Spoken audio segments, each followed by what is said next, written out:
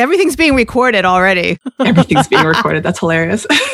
Anything you say can and will be used on the podcast. That's so funny. Hi, this is Tracy of Tracy Lizotte Studios, and you're listening to the Inspiration Place podcast with Miriam Schulman. This episode is sponsored by Flourish Company, professional display products for artists since 1985, and the #1 place to go get your art fair booth. Set yourself up for success with the right foundation. It's the Inspiration Place podcast with artist Miriam Schulman. Welcome to the Inspiration Place podcast, an art world insider podcast for artists by an artist, where each week we go behind the scenes to uncover the perspiration and inspiration behind the art. And now, your host, Miriam Schulman. Well, hello. This is your host, artist Miriam Schulman, and you're listening to episode number 30 of the Inspiration Place podcast. I'm thrilled that you're here because today I've invited an artist who has a lot of experience selling art at shows, fairs, and festivals. And although the market may not be what it used to be 20 years ago, she still finds that this is the most profitable way of selling art, which is why I'm so excited to talk to her. So in this episode, we're going to talk about how to choose art shows, what to bring, the secrets of setting up your booth, and I'm also going to ask her how she prices for sales, because I know a lot of you are dying to know. But before we get there, I just wanted to tell you about today's freebie. Since today's episode is all about selling art in person, I have a checklist for you. It's what to bring to art shows. That way you will know you have everything you need. To get your hands on it, just go to the show notes, which is schulmanart.com/30, and we'll have a link there for you to download the checklist. Today, I've invited another painter who specializes in painting realistic yet very playful watercolor animals. She has over 27 years experience selling her art, mostly at art fairs, and she also has her art featured on licensed products which are sold globally in stores. She has a passion for painting with watercolors, keeping her business handmade, and help teaching others the traditional fine art techniques that have been passed down to her. Please welcome to the Inspiration Place, Tracy Lizotte. Hi, Tracy. I'm so glad you're here. Hi, it's good to see you. Thank you so much for having me. Well, you know, the reason I invited you, Tracy, is because now that my kids have gone off to college, I actually have the time to do more art shows. So although I know you have 4 kids, 6 kids, how many kids do you have? I'm in the thick of it right now. I have 4 girls, and they are 8, 11, 12, and 16. Okay, so how are you able to leave them for the weekend? Like your husband takes over? And we're starting here with this question because who helps you when you go to the art shows? I have a wonderful husband that helps me. Oh, well, art shows I do completely on my own. So I just drop the kids off at school on Friday, pack up my Toyota Sienna, and I head off to wherever the show is, whether it be I'm driving from Maine, so I'm always going south. So I could be in New England, or I'll go further past. I'll go to New York. I'll go to Pennsylvania, New Jersey. Wow. Long as I can drive home through Sunday night to get home to get my kids on school, Monday morning, I'll do a show. And if I'm going to go far away, you better believe it's a big show. When you get there, nobody's helping you? You set up the tent all by yourself? Yes. Oh my gosh. Wait, so how do you do that? Do you just ask somebody next to you? Can you just hold? I have one of those easy up tents and I still need help. Yeah, I use a trim line. Everything I get is mostly from the Flourish Company. They're awesome. But there's a lot of wonderful companies out there. And we can get more into, of course, the equipment list. What I use now, I wouldn't recommend a beginner to jump into getting. I would say go get the easy up. Start there. Right. If you see my whole setup, I have all the bells and whistles with the awnings and all that. But I also purposely chose things like my walls are easy to roll up and throw into my Toyota Sienna because I don't have a big van or something that I roll out. Some artists do. If you use pro panels, you're going to need something bigger to drive to these shows. But yeah, it becomes very mechanical. You do enough of these shows, you just kind of know every single piece of your equipment like the back of your hand. You can just throw it up and... Okay. Are you way taller than me? Because I can't reach some of these things. How tall are you? I am 6 feet tall. Yeah. So that does absolutely aid me. I knew it. Okay, so I'm only 5'2". It is possible for all those people out there that might be vertically challenged. Okay. I've witnessed artists around, even older, like 20 years older than me. They could be, well into their late 60s, and they're out there, little old women doing it themselves, doing it their whole lives. They know these little tricks of how to get the tent up all by themselves. It's amazing. That's great. Previously, I was using those graphic display panels inside the tent, and that just looked very amateur. The walls were much better. In the beginning, I say use whatever you got. And, you're just looking for traction. I think two things doing these shows. You're trying to figure out who you are, what's your style is. You want to build a collection, and you're trying to figure out how to talk to customers. You're trying to figure out how to connect. So it's kind of twofold. I tell people to get out and do shows all the time. You get good. You just go out there and you'll flop. You'll find maybe some local shows that aren't all that good. And then you start doing a little research and realize there are shows out there that they're deep and rich in tradition. They've been around for 60 years. The families went out, they remember when they're kids and they went out with their parents. So it's like that tradition of going out to these big giant shows where they fill the streets, 20, 30, 40,000 people in the weekend. And they're there to buy art.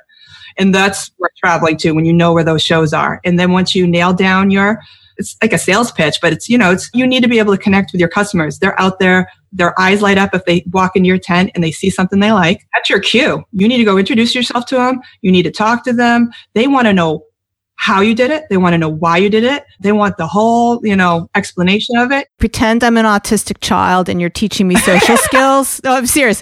I've just walked into your tent and I spotted that cute little cat with a bird on its head. On its head. Right, yeah, okay. I do that. Yeah, right. Okay.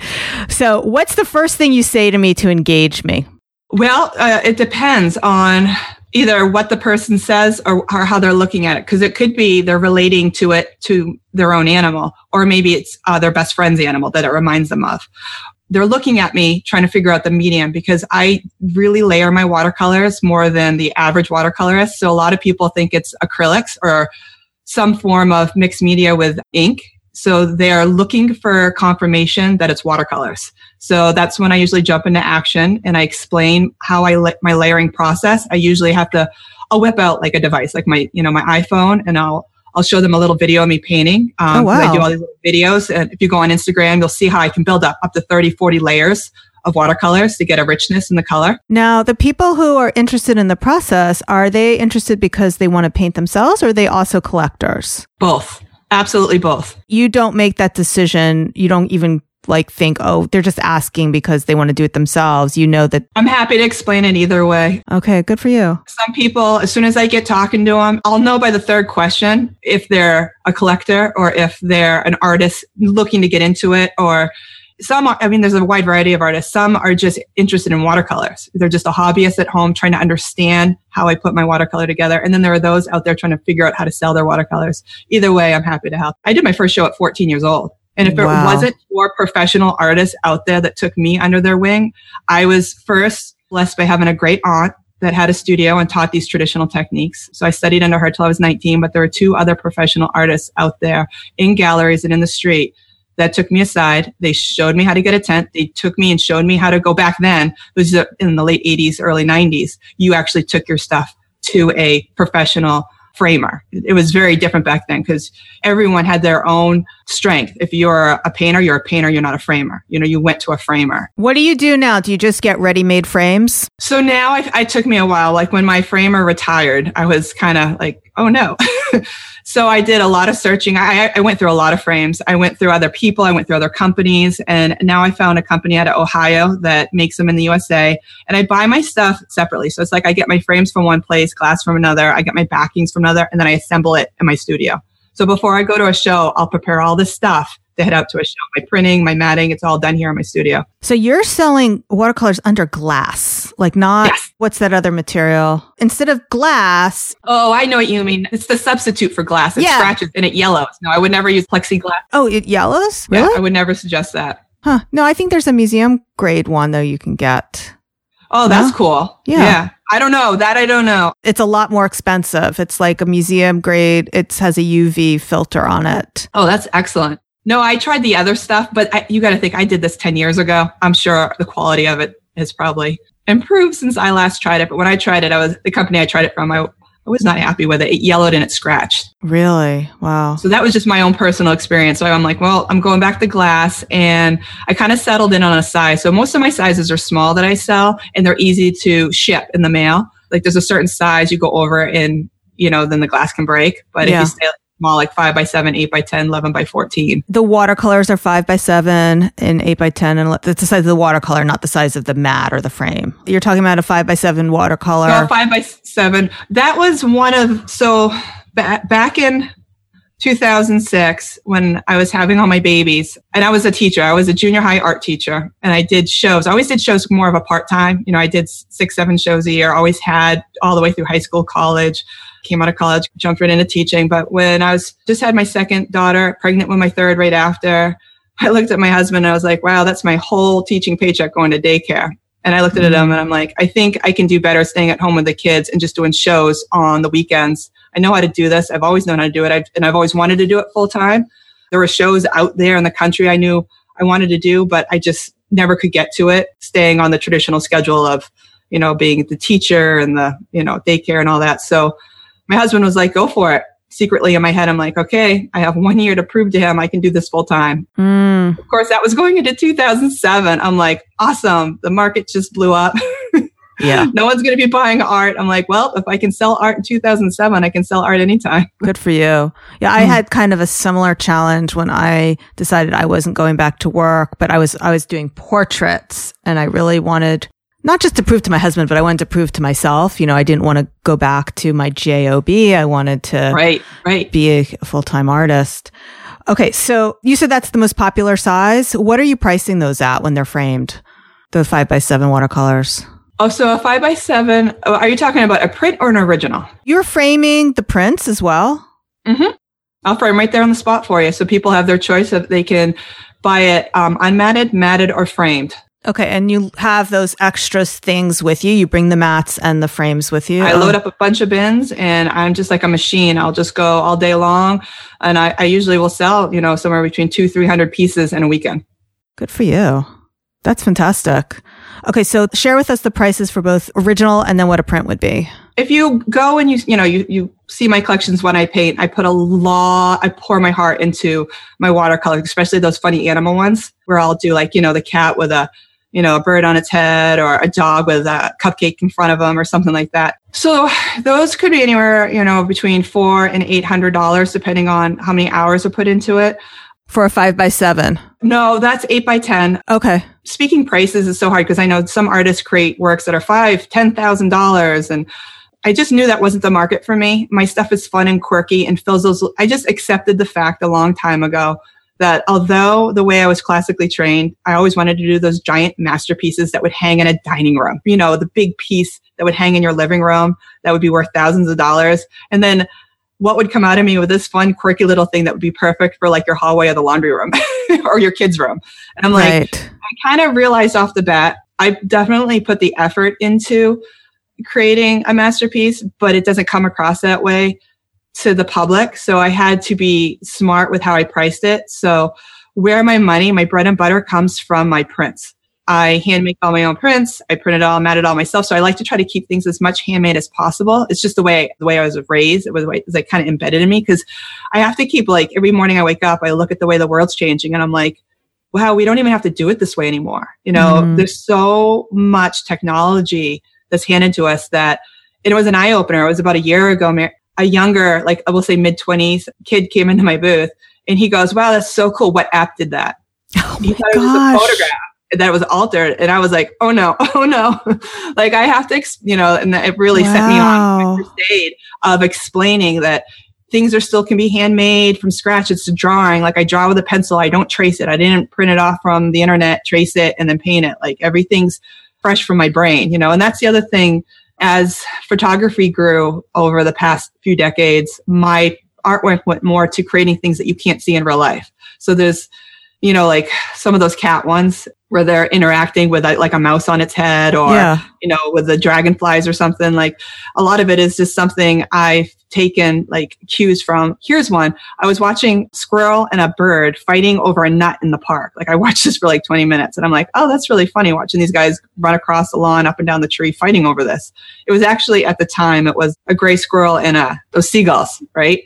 But I'm like, well, I don't want to paint a seagull, but I chose another bird. I substituted the seagull out with a blue jay because they're kind of an aggressive bird that likes to eat nuts. And then I love doing chipmunks. So I made this scene, I call it a nutty situation, where you have a blue jay coming down from the tree, trying to get the nut from the gray squirrel that's holding it like this. And then right behind them is a chipmunk that's going to grab it. So I like doing like these like frozen, like these story starters. Like it's like an image, like what happens next. I have another one with a chipmunk on a cat's head about to grab an acorn from a tree and the cat's licking its lips, They're just fun little scenarios that you can kind of see it happening, but it's not real. I love your art. It's adorable. Have you been asked to illustrate children's books? All the time.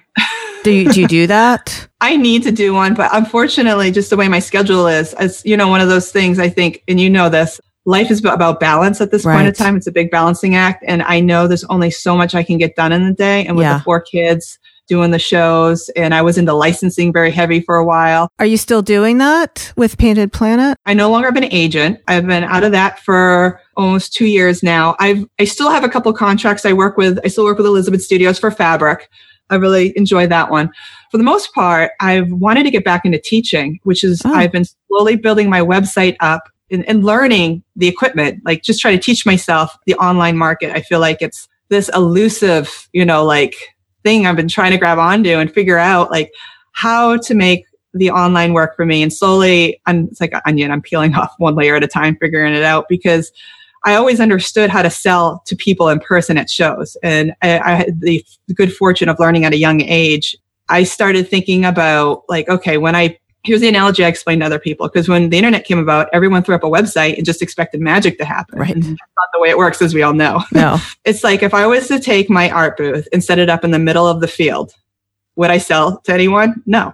If I was to take my art booth and set it up on the side of a highway, probably people passing by might get some notices, but still wouldn't get a whole lot of sales. And I kind of relate that to like throwing that up like on Etsy or like the Amazon, you know what I mean? Like different like marketplaces. Like, okay, so maybe you might get looks, but it still doesn't mean you're going to sell.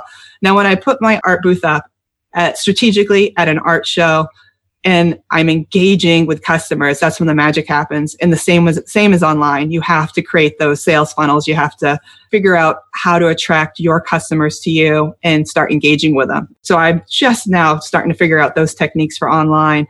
It took me a while. Good for you. We're kind of opposites. I guess because I felt I was too short. That was my reason. That's funny. That's not the reason. But I don't know. I just didn't feel I could do the art show by myself all weekend. So, and then my husband really didn't want to handle my children all by himself all weekend either. Yeah, my husband's a champ. He'll have like 4 kids hanging off him on the weekend. I wouldn't be able to do this if he wasn't. I'm not going to say my husband isn't supportive, because he totally is. But even as they got older, a lot of the things that were happening on the weekends, and you must know this yourself, I wanted to be a part of. Like I wanted to go to my son's. So it's like little kids almost need you less, and bigger kids in some ways, you want to spend more time with them. You want to see the recitals. 100% agree with it. Yeah. When they were little, when they were toddlers, I was missing nap time. They don't remember mommy being gone. And it's been the past 2 years that's kind of broke my heart, because show season for me is between Mother's Day and Thanksgiving. And it really picks up. September, October, November. Those are the big months. And usually I'm on a stretch. I'm gone 8 shows in a weekend. Now, some of those are close to home, stay at home, but a lot of those I'm on the road. So what that means is, especially if it's a 3-day show, 3-day shows means there's like a prep day and then there's setup day. So that means I'm gone 5 days. Okay. I'm making all my money for the winter in these shows. They're really important. And my husband knows it and we take it very seriously, but it was breaking my heart when the kids were like, Mommy, don't go. So that's why I've been looking at educating myself on how the same channels that I've learned in person, how do I recreate that online? Right. Nothing's wasted. What you've learned is going to serve you very well down the line. And it still a lot of times comes down to the human one-to-one connection anyway, because at the end of the day, you're still selling one thing to one person.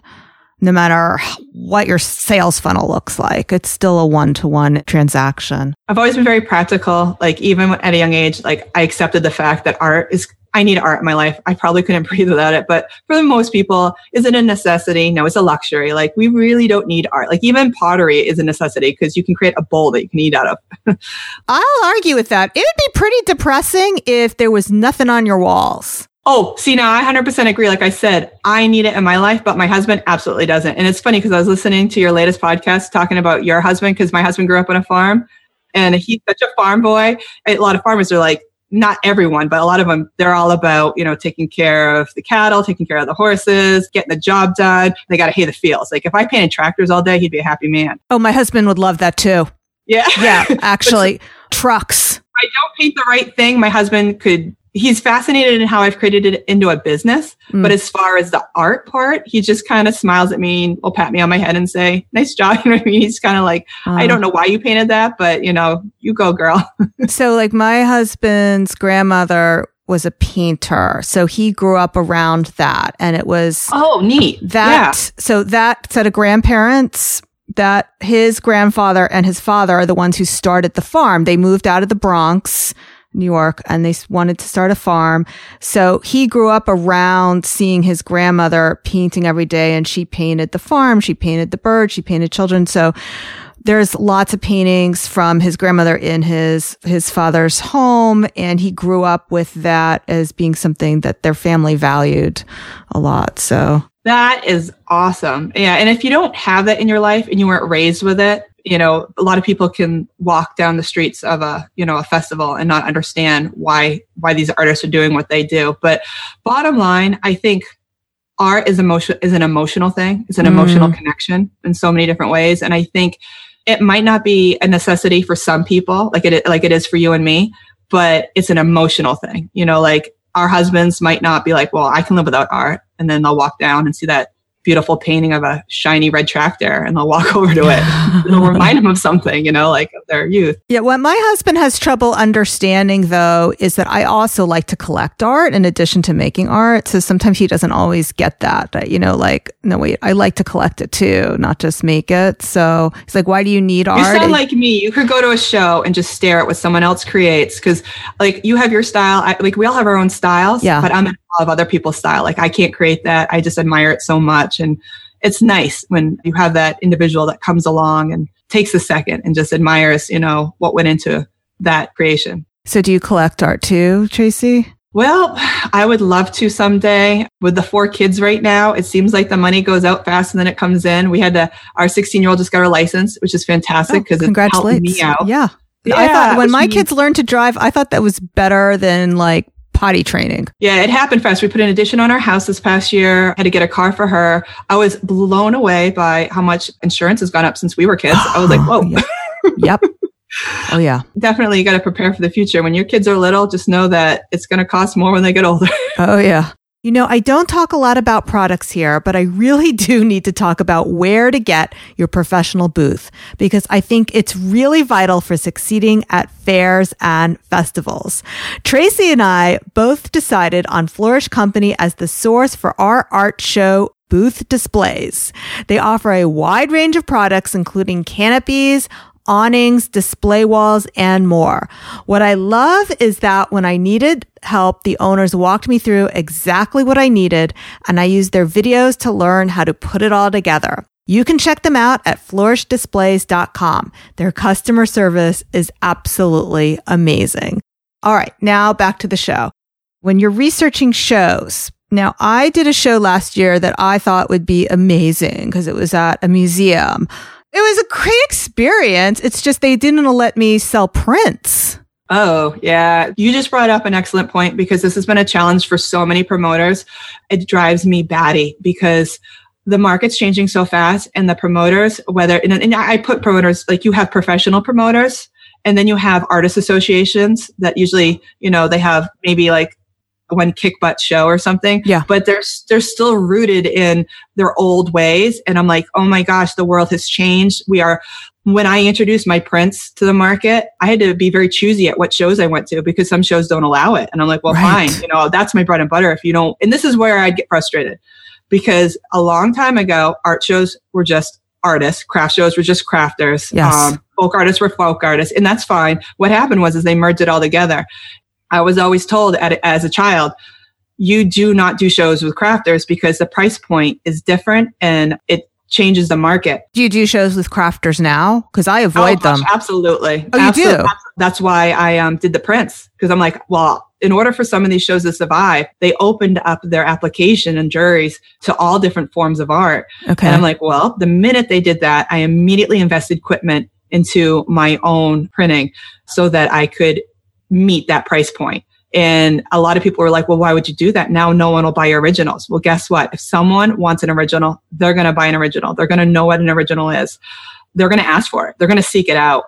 That hasn't changed. What did change is I was now able to sell my fun, quirky designs to such a larger audience to enjoy them. And I knew my artwork that was perfect for my business model. Now I have a friend that just got into it last year. She's acrylic.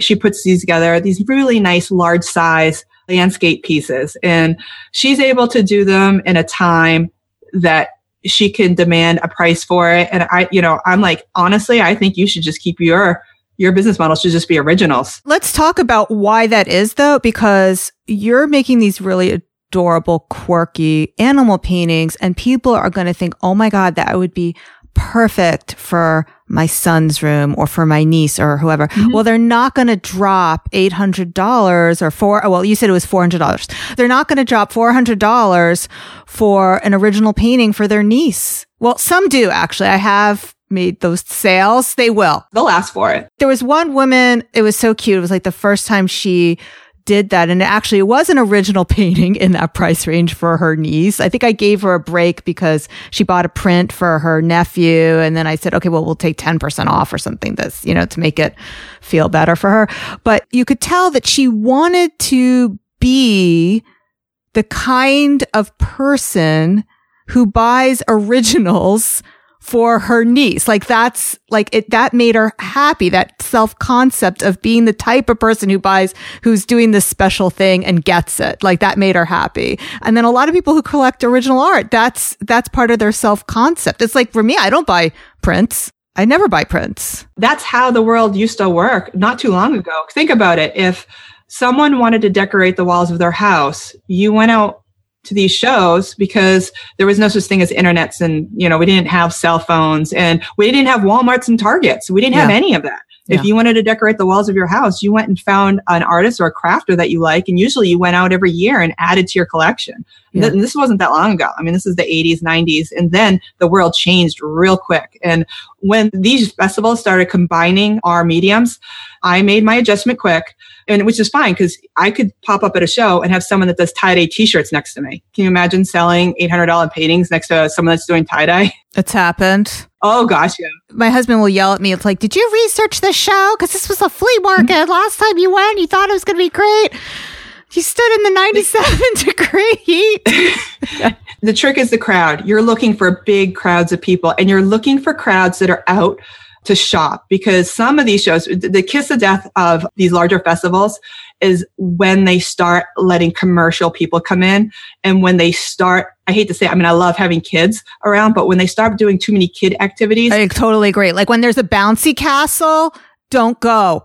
Don't go. Absolutely. You do not do that show unless you sell children characters. Yeah. Right. They're there because they want their kid on the bouncy castle, but then they're not there to buy art. No, they don't even go in the booth. Did you do the Armonk show? I applied to that a long time ago and was rejected. So I never applied again. I'll give a place once or twice, I'll apply, and then I'll just move on if my art doesn't fit their style. Like I said, some of these promoters, they'll let in the tie-dye shirts, and they'll let in, some people just hot glue something to driftwood and call it good. I'm like, okay, want to call that art? Fine. I'm not judging you. Don't judge me. What they want to do to us artists. And when I say the traditional, like watercolors, acrylics, and oils, they'll let everyone else do, they'll let digital art in, they'll let photography in, they'll let, people do all these crazy things in crafts. But then suddenly in our realm, they're saying, no, you can only do originals. That's when I get frustrated. It's very frustrating. You change the rules of your show. So I have no problem going to a show if it's just paintings and it's all originals. It's all an even playing field. But the minute you combine all these hand goods together, which is, I think, awesome. I mean, I have no problem, like garden art, like you'll see these quirky little things you put in the garden or something, you know, suddenly it's not fine art, it's decorative art. Right. See, I found it very difficult, that show I did at the museum, which the rule was only originals. But there were people who like kind of got around that rule, like they glued their art to make coasters or something. It was... Yeah, see, that's not even fine art. It was supposed to be all paintings, but I just found I didn't bring my prints. I couldn't bring my note cards. I couldn't bring my calendars.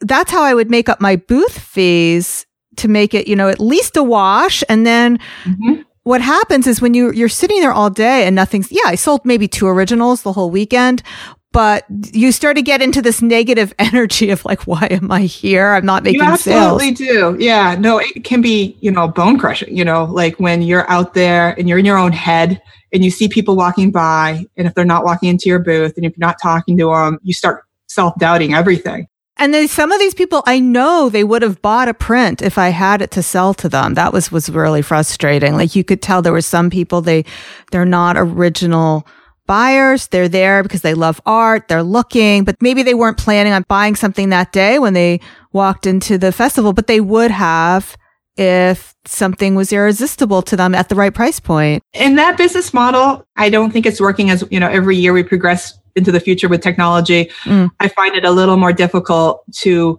do something that worked back in the 80s, like selling these big originals, because what these artists would do is, right, they'd have these giant, beautiful, gorgeous paintings, and all they had to do is sell one to make their weekend. You know, they sell one, they made the whole month. Yeah. And they live and died on that one sale. And I knew, I'm like, a long time ago, I'm like, that's not me. That's not me. To feed. I couldn't energetically, I couldn't be like, you know, it's like going fishing for the marlin. Like, I just can't, absolutely. I can't do it. Some people really enjoy it. So it is definitely like, if anyone's listening to this podcast that wants to go do shows, you gotta test it. You gotta go out, test the market, find out not only what sells best for you, because let's say you're all over the place. You know, artists tend to be all over the place painting, and you gotta tighten it up because you want your booth to look professional. You want to have collections that are cohesive and work well together. Not only is that eye-catching, but you'll sell more. Instead of selling one, you'll sell 2 or 3. Whether it be an original or a print, you will sell more. But you don't know what are the big sellers are, because you might love something in the studio, but guess what? Maybe when you get out there in the public, they like something that you didn't even see coming. And then you get talking to them and realize why it's so popular. And then suddenly you have an aha moment of something more you want to do with it. And that would never happen if you don't get out of the studio. I completely agree. Like those conversations are absolutely critical, which is why the fact that you go to these in-person shows are going to help you when you develop your thing online. And it's just, you know, it's really the same thing online. When people go to a website, they don't want to see one of this and one of that. And I see a lot of artists make that mistake, especially on Etsy. They'll have their crocheted cup warmer along with their watercolor, and then they have, you know, the glued on driftwood that you were talking about. And that's common because creative people, you know, you wake up every day. It's not that you shouldn't make these things, but if you're opening a website or a shop, people need to know what to expect or they get nervous and confused. And someone who's confused, they will leave. Like once I figure it out online, I then have that aha moment. I'm like, oh, I already do this now in my business in person. Yes. And I think all along, even people before the internet came, like the successful artists at shows were the ones that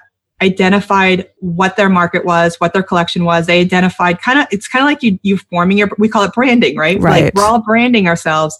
And I don't think we called it that, 20 years ago, but it's kind of what we're all doing. And we just have to get better at it. I think we all have to just figure out I think back in the day, what we just called ourselves our names. Like I'm a watercolor artist and my name's Tracy Lizotte. But now it's like we kind of put a little more of a spin on it. I'm Tracy Lizotte Studios. I do fun, whimsical watercolors.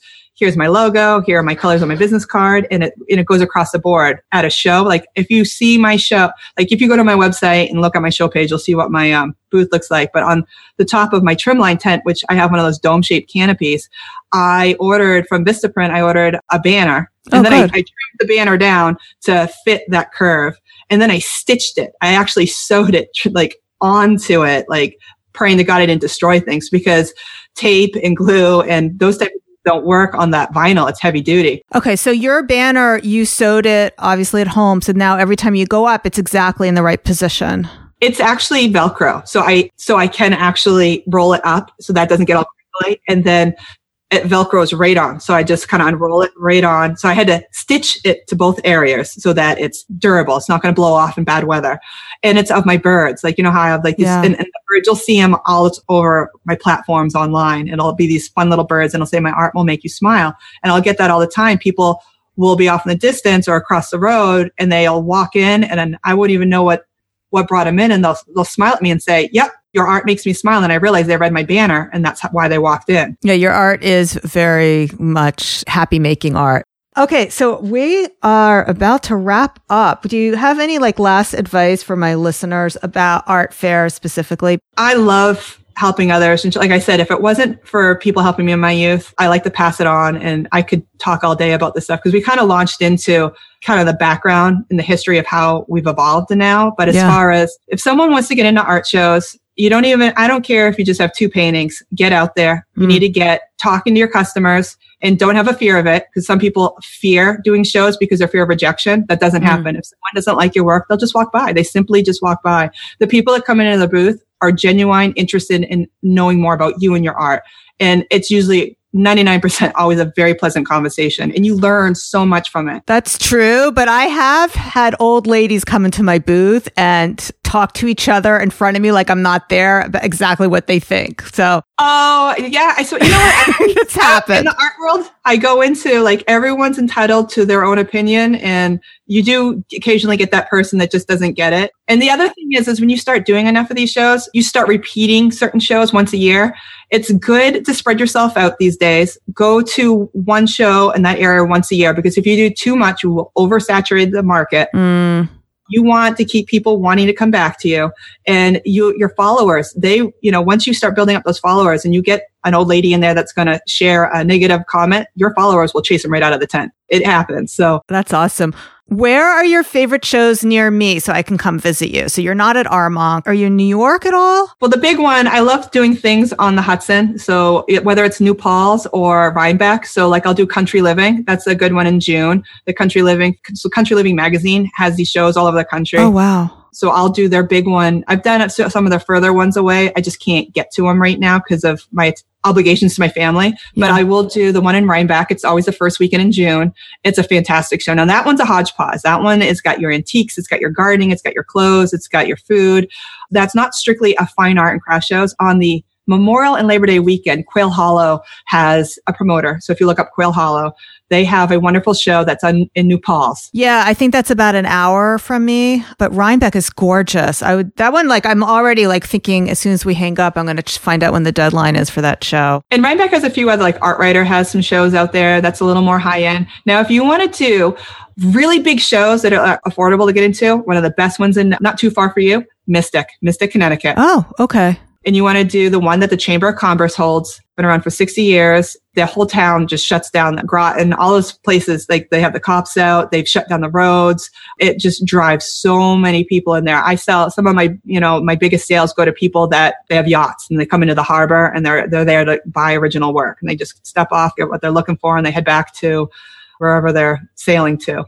That's a good one. Wickford, Rhode Island is really good. These are fine art shows. These two that I named off, just so you know, because you have your ones that are more crafty, and then you have some that are more heavy in your fine arts. And that's kind of what these shows have evolved to. I personally do better when it's more towards fine art rather than the craftier jewelry hodgepodge ones. You want to be somewhere where there's a lot of people, and that's when your people find you. Okay, so people who are not in the Northeast, the Country Living shows, those are on the West Coast too, right? If you are looking for shows, you have the Sunshine magazines have been around forever and they rate them. So if you go to that, and you're going to look for the 4 or 5 ratings. So if when I knew I wanted to travel 10 hours away, I love the Three River show in Pittsburgh. Actually, Pennsylvania has a lot of good shows because you got State College, Longs Park, Rittenhouse, that's in Philadelphia. Yeah, I know Rittenhouse Square. That's beautiful. So a lot of these, you can just find them in the Sunshine magazine. I'll go to that this time of year looking for things.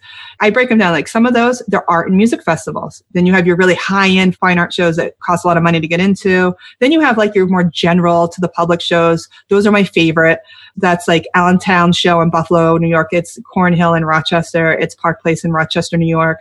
It's Letchworth State Park in New York. There's a ton of them I could rattle off depending on what you're looking for. If you're looking for Mystic's great if you do, because it's right on the ocean, or you could do Mount Gretna, Pennsylvania, if you have more woodsy theme. You've got to know who you're selling to, and then you'll be able to better pick some of these shows. And do you also, though, find that a lot of it is just experimentation, that sometimes you don't know if a show is going to be good or not until you try it? I would tell anyone, do it. Just go do it. And yeah, it might be a flop, but it might be so successful and you wouldn't even know it because you didn't try it. I mean, that's what I always tell my husband. It's the cost of research. Yeah. I mean, I've got to the point where a lot of this is like word of mouth. When I hear a show that not only my artist friends suggest, but my customers are suggesting too, I write it down, I'll look it up. And if it fits into my schedule, because I try to do 4 or 5 new shows every year.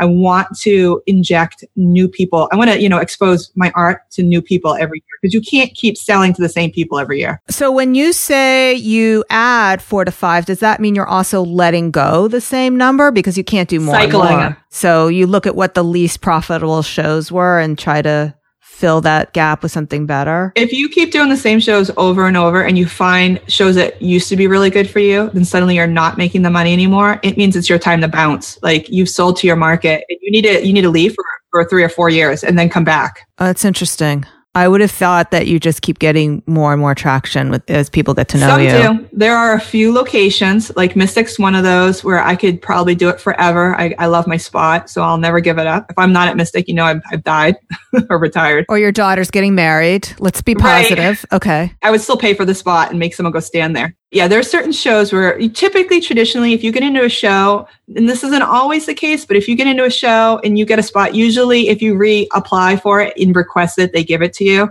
That's in tradition, typically.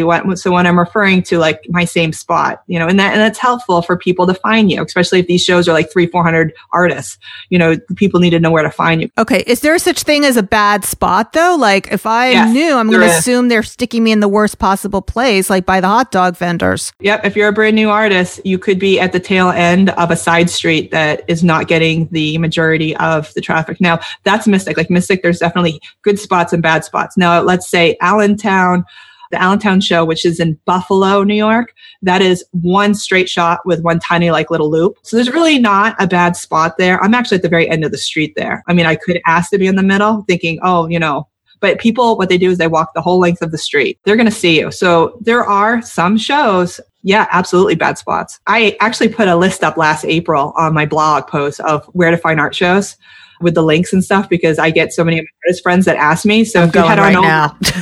Yeah. And I actually just put up, and you'll see it. Like there's 2 you'll probably like. One is you can watch me do a time-lapse video of me putting up my booth. So I videotape myself in October. So you can, and then I have a running list of all the equipment and the link. So you're welcome to go check that out. And then also shows. Most of the shows I know are up here on the East Coast. I don't do Florida shows, but Florida's like peppered with them. Yeah, Florida is a big place like that. People just go from show to show. I'm not ready for that. Maybe if I lived there, I would do it. But Wickford's another good one for you to do. That one is run by an artist association. So it's the Wickford Artist Association. It's in North Kingston, Rhode Island. You have to get sales tax IDs for every state, right? Rhode Island's great because, it's free. Selling fine art is tax exempt. But you still need to get your tax ID for them, right? Like a vendor license? Nope. You just pay $10 when you're there, and they do it right there on the spot. Oh, perfect. All right. I'll see you there. Yeah. So Virginia and Rhode Island are the easiest. And then there are others like Ohio and Georgia are horrible. So don't even bother. Okay. Tracy, thank you so much for coming today. This was so valuable. I know my listeners are going to absolutely love this episode. I think what you're doing is fantastic. It's been such a delight to listen to you every episode, listening to your skills and stuff. Like you're getting good. You're getting real good at this. Oh, thanks. You're asking the right questions. And you know what? One of the episodes when you started talking about MailChimp, because I am one of not many artists out there that are from my world, understand what's going on the online world. They're really two separate identities, and there's very few people that understand the crossover. And it takes time to educate yourself. I mean, it really takes time to learn. Whether you're going from online to in-person or in-person to online, there's a learning curve. It amazes me how many people don't understand like that there are mail services out there. Something like mail. So when you talked about that, I was like, yes, because, they needed that explanation. They do, because so many people think that doing a CC or BCC is okay. And it's not okay. First of all, it's not legal. And second of all, it's not nice. People don't like that. They really don't. Even if they like you, it's like going on a boat and not knowing where it's going. They like to know there's an exit. Oh, it'd be like being at an art show and walking up to people in the street, throwing your artwork in their faces. Look at this. Look at this. People don't want you to like walk up in the street and say, talk about my art, buy my art. Like, that's kind of like when you do that with the emails. Right. But I think it's also they're doing themselves a disservice because it really is easier to use those services. You can write it in advance, you can schedule it, you can tag people who came to your shows. It's like, it does a lot for you that saves time. I was frustrated. Like, I didn't want to learn it. Like, I put it off for so long. I'm like, one more thing to learn. Like, I was very huffy and very like begrudgingly, like took the time to learn MailChimp. And now I'm like, oh my God, what was wrong with me? Like, I get it. Like the aha moment and light bulb went on. I said, it's just a simple tool, but it's what you can do with it. Like if you strategize the right way, if you figure out how to use it for your business and how to come across it with your personality. Yes. That's just it. You have to have that like light bulb moment in your brain, and then it's like, oh. Thanks for coming. And like I said, we have the link to your website in the show notes. It's TracyLizotteStudios.com, right? That's it. Yep. So that'll be in the show notes. We also have the freebie. Don't forget about the freebie. It's the Ultimate Art Fair packing list. So you'll find that in the show notes as well at schulmanart.com/30. And finally, to wrap this all up, just want to remind people to subscribe to the podcast. And what I mean by that is, of course, I love email subscribers. Subscribe on iTunes. Every iPhone comes with the podcast player in it. I know a lot of my listeners are listening on the blog. So if you're doing that, right below the player, there's a button that says Apple Podcasts. You just click that. It will find on your phone where that app is. And it's a free app. It's free to subscribe because you don't want to waste your time waiting for my emails. You want to get those podcasts right away and downloaded to your phone. There's enough stuff to do besides looking for things. So be sure you do that. Thanks so much for being with me here today. Thank you again, Tracy. Oh, I can't thank you enough for having me. This was fun. Yeah, it was a real pleasure. This is going to be, I'm sure, a real popular episode. Remember to check out our sponsor, flourishdisplays.com.